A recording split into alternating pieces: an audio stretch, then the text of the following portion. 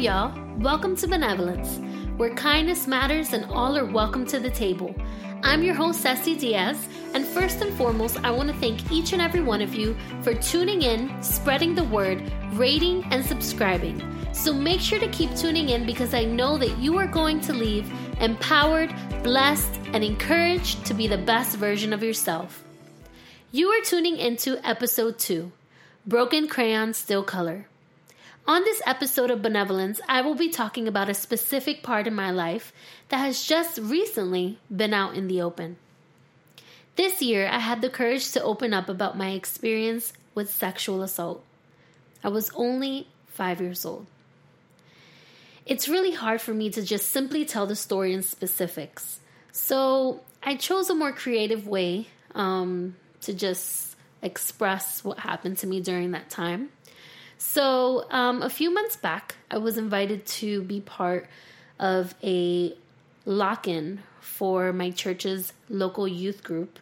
And it was about being honest. And my best friend, she is the best thing ever. Very creative, and she wrote a spoken word for me using my testimony. And now, not only does it cover what I recently just went through, it also covers just a little bit more so you can get to know about me entirely. So, without further ado, let's go ahead and get started. To be honest, at the age of 5, I experienced something I never thought I would. During Bible school class, I was taken to the bathroom by someone who should have been a teacher at the time, but she was in disguise and became a nightmare before my eyes.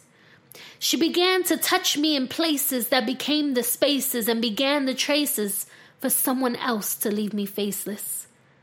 To be honest, curiosity began to take place. Should I like girls or should I like boys? If this is what I went through, then this is the new norm. Never wanting to show what I was going through, I left the closet closed and was drawn to a world of pornography that led me to be captivated by femininity and left me confused.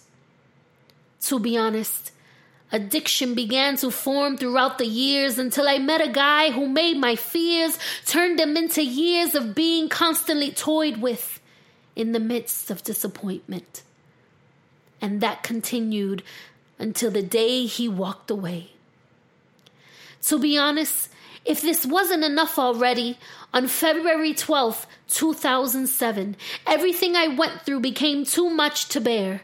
Just envisioning the pain, the tears, the emptiness that it shifted something inside and left me in despair. A darkness consumed my room and all I can see was a lifeless body with no more to feel and no one to steal away my dignity when there was nothing left in me. To be honest, it was not one, not two, but 200 pills that I put in my body that day. An attempt to take my life will always be played to the night I decided to surrender. My life has completely changed because of honesty. He was able to work in me when I said I wanted to be set free. Although I didn't understand it at the time, while I had to go through the process, I know that it was something I had to endure in order for me to be sure that someone else can be restored. To be honest, if I could be honest with you, then you can be honest too. For years, I would think back to the time when I was 5. And honestly, there are moments where it's all still a blur. I began to see those moments more clearly when I became a mother, and I can't help but be as overprotective with Victoria when it comes to anyone. It doesn't matter who's around her, I'll always feel some type of way. My priority is to make sure that my daughter doesn't go through what I went through. And I mean, think about it. What happened to me happened at church, a sanctuary, a place of peace, God, and fellowship among other believers. It only took a moment to change my life forever. I was only 5 years old, a child, growing, developing, innocent, and discovering the world around me. I never really fully understood those actions. I just know that from that moment on, I was exposed to a world of sexual feelings. Something that should have waited till I was a preteen, a teenager, was uncovered way before its time. Throughout my childhood, I struggled with my sexuality, and I wondered why boys never did anything to me, just girls. And it was something that I dealt with behind closed doors. The thoughts of homosexuality invaded my mind on a daily basis. I eventually discovered the world of pornography and soon became attracted to watching only women. I began to turn shame and contempt against myself. I constantly struggled with my emotions and my thoughts, and I fought hard to change how I was feeling inside, and eventually I broke down. I didn't understand my life, my feelings, my beliefs, my destiny, my purpose. I would fight with God and ask Him to take this struggle away from me. Why did He allow this to happen to me? There were many times that all I wanted to do was die, and I didn't know who I was anymore. I was internally broken. I went through struggles in secret. My parents were ministers in church, so I lived my life very much involved, and although I struggled behind closed doors, I did everything in my power to show that I was okay. I pushed forward. I pleaded with God to make me forget about everything, and I begged God to take away what I was feeling. And that's exactly what I tried to do, forget. I tried to live my life forgetting and also struggling with who I thought I was because of the lies the enemy kept putting in my mind. Now I am in my 30s, and just this year decided to open up about my experience with sexual assault. It's hard to categorize what I went through as sexual assault, as it was so long ago. But we live in a time where women and men everywhere are opening up about their experiences. And just recently I came across some celebrities that had also gone through assault, and it reminded me of the pain that I was trying to forget. I never fully healed. I realized that. And it wasn't until the first step in my process of healing was to open up about what happened. It was so hard to try to even think about telling my mom, because my mom has always protected me throughout my entire life, and she's done such a great job raising me. And it was so hard. So I worked up the nerve, talked to my husband, talked to my mom about it, and it shattered their world. But honestly, I needed to be honest with them. I needed to be honest with myself. I needed to actually speak it out, use verbal words and speak it out, so that I can start this whole process of healing. And after I opened up, I've always gone to God about this situation and through my struggles. But then after I opened up to them, that's when I started to create some sort of time devotion with God and really have Him take control of how I was feeling at the moment. And I'll be honest, it was hard. It was kind of hard to go to God. It was something that I kept putting away, in the back burner. And when I finally went to God very specifically about what I struggled with and what happened to me when I was little, I was filled with so much anger. I was angry. I was angry at God. I was angry about the innocence that was taken away from me. I was angry at the fact that I had to struggle with my sexuality as an adolescent and teenager. And I was angry that it took 25 years to talk about it. And, I'm still in my process of healing, and I'm aware that I'm not alone. There's so many individuals who are suffering in silence, with their identity and their sexuality and from sexual assault. So what I wanted to do was, I feel that this season of healing has, it's progressed, and I feel that, I'm finally talking about it again, because I did talk about it last season, but I'm really talking about it in specifics. And I just wanted to kind of just give you some tips on what worked for me and 3 things that helped me throughout this process of identity, and also going through the healing process of, sexual assault, someone hurted you or hurt you internally, physically molested you, abused you, raped, whatever the case may be. These are things that worked for me in my process. So I wanted to start out with some statistics, and statistics show that every 98 seconds an American is sexually assaulted, and every 8 minutes that victim is a child. And men, women, and children are all affected by sexual violence. And then in terms of identity, so many of us are struggling with who we think we are. And it's because it's based on our experiences, our society, and the people around us, etc. So it took forever for me to be completely healed. And I wanted to share with you how I was able to begin my healing process. Now, think about this. The healing can be long. It's not going to happen overnight, but it's not impossible. So the first thing that I had to do is to forgive. And we tend to carry the burden of guilt and condemn ourselves because of what happened to us in the past or the insecurity about who we are. So I had to forgive because I was putting so much pressure on the fact that why didn't I go to my mom when that person touched me? And to get in specifics, it was I was a little kid in Bible school class, and honestly, I just needed to go to the bathroom like any other kid. And instead of doing a buddy, bringing a buddy system with you or whatever, I asked one of the teachers. It was a volunteer. She was a younger volunteer. She wasn't the teacher. She was just like an assistant, I guess. And then I asked her to go to the bathroom, and then she took me to the bathroom. And then the funny thing is I go into the stall and I see that she locks the door. She locks the bathroom door. And I was like, oh, okay, whatever. I'm only 5. I'm not thinking about anything. And then I finished doing what I was doing. And when I was done and I opened the stall, she just pushed herself in there. And then the rest is history. So that's pretty much what happened to me. And I guess I was always putting myself down, or I was always telling myself and asking myself, why didn't you go to your mom? Why couldn't you go to your aunt? Because my aunt was also a Bible school teacher, and my aunt was next door. She had her own class that she was doing. There were so many other people who cared for me, who were looking out for me. Why didn't I go to them?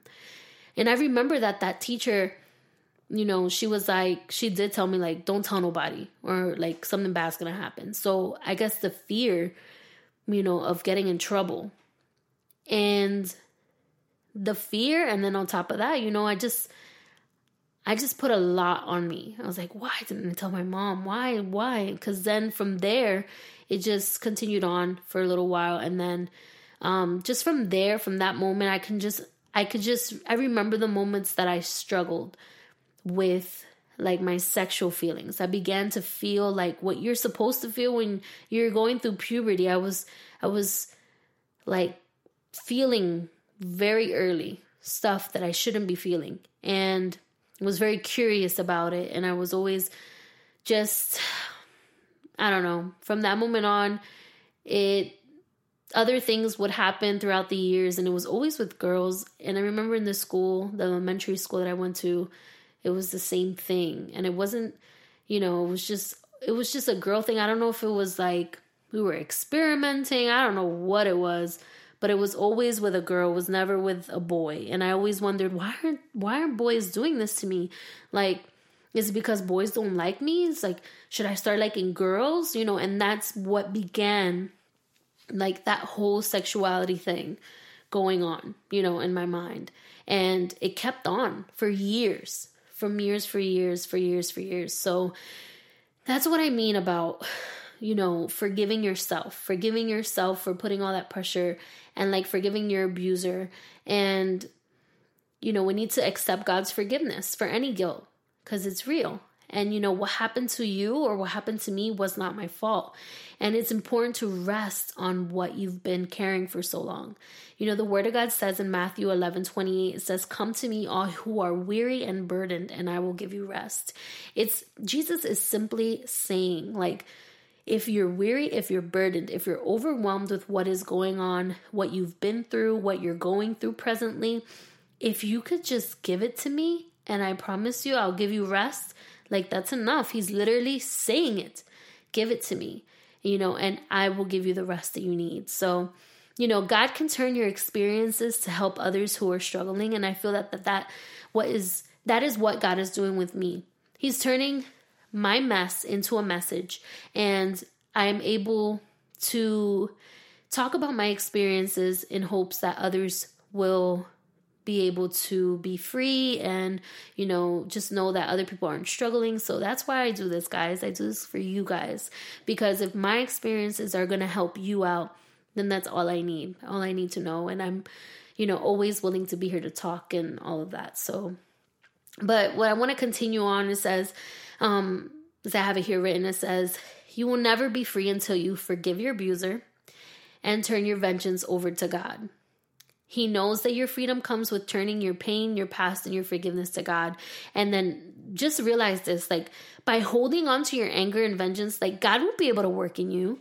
Like, you have all that anger and you have all of that resentment towards other people and yourself. God can't do what he has promised you.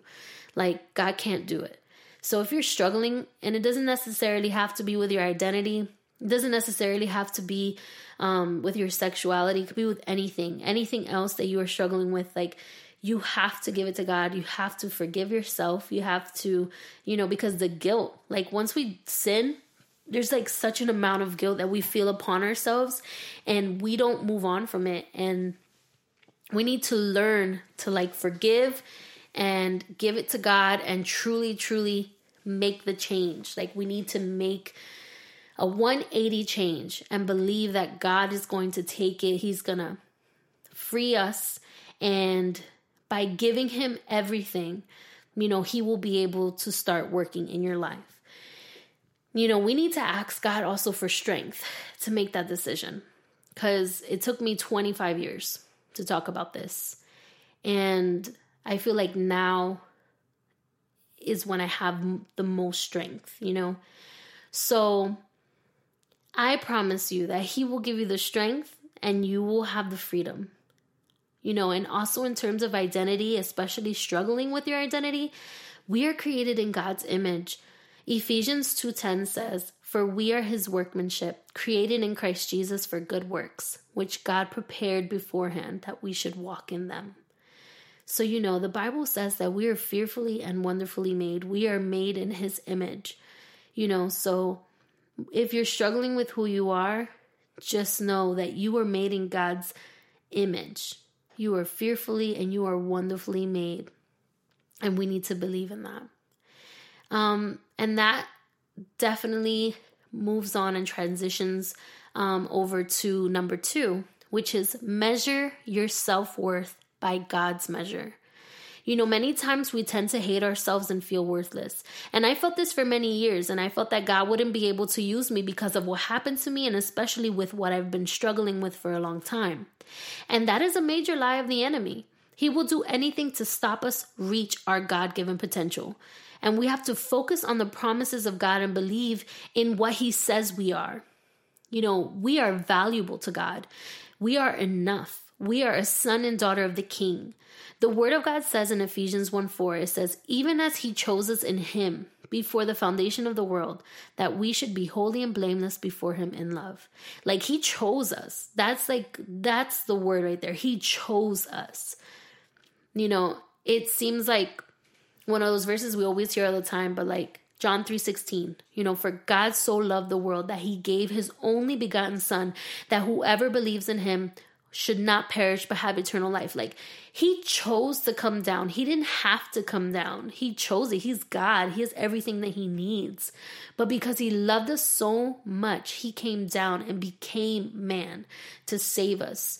And we need to measure our worth by his measure, not on man's measure. Because man will always tell you that you need to be skinnier, or that you need to be prettier, or that you need to have longer hair or shorter hair, or, and those are insecurities that have been formed within us because of what society says. But we need to be measured by what God measures, like how he measures us. God chose us, and he sees us as righteous, spotless, and virtuous. And it doesn't matter how you feel, what you've already done. God sees us as his children, and he loves us no matter what. We need to begin to believe in our worth. Our worth is not measured by man. But I said it before. It is measured by God. And we can either let the world tell us who we are, or we can let God tell us who we are. And moving on to number 3. surrender your painful memories and struggles to Christ. You know, for those of us that struggle with our identity, we begin to feel guilt and shame. And I said this before. And many of us feel helpless in the fight to kill our own feelings and also our painful memories. And the act of surrendering is very difficult, but it's possible.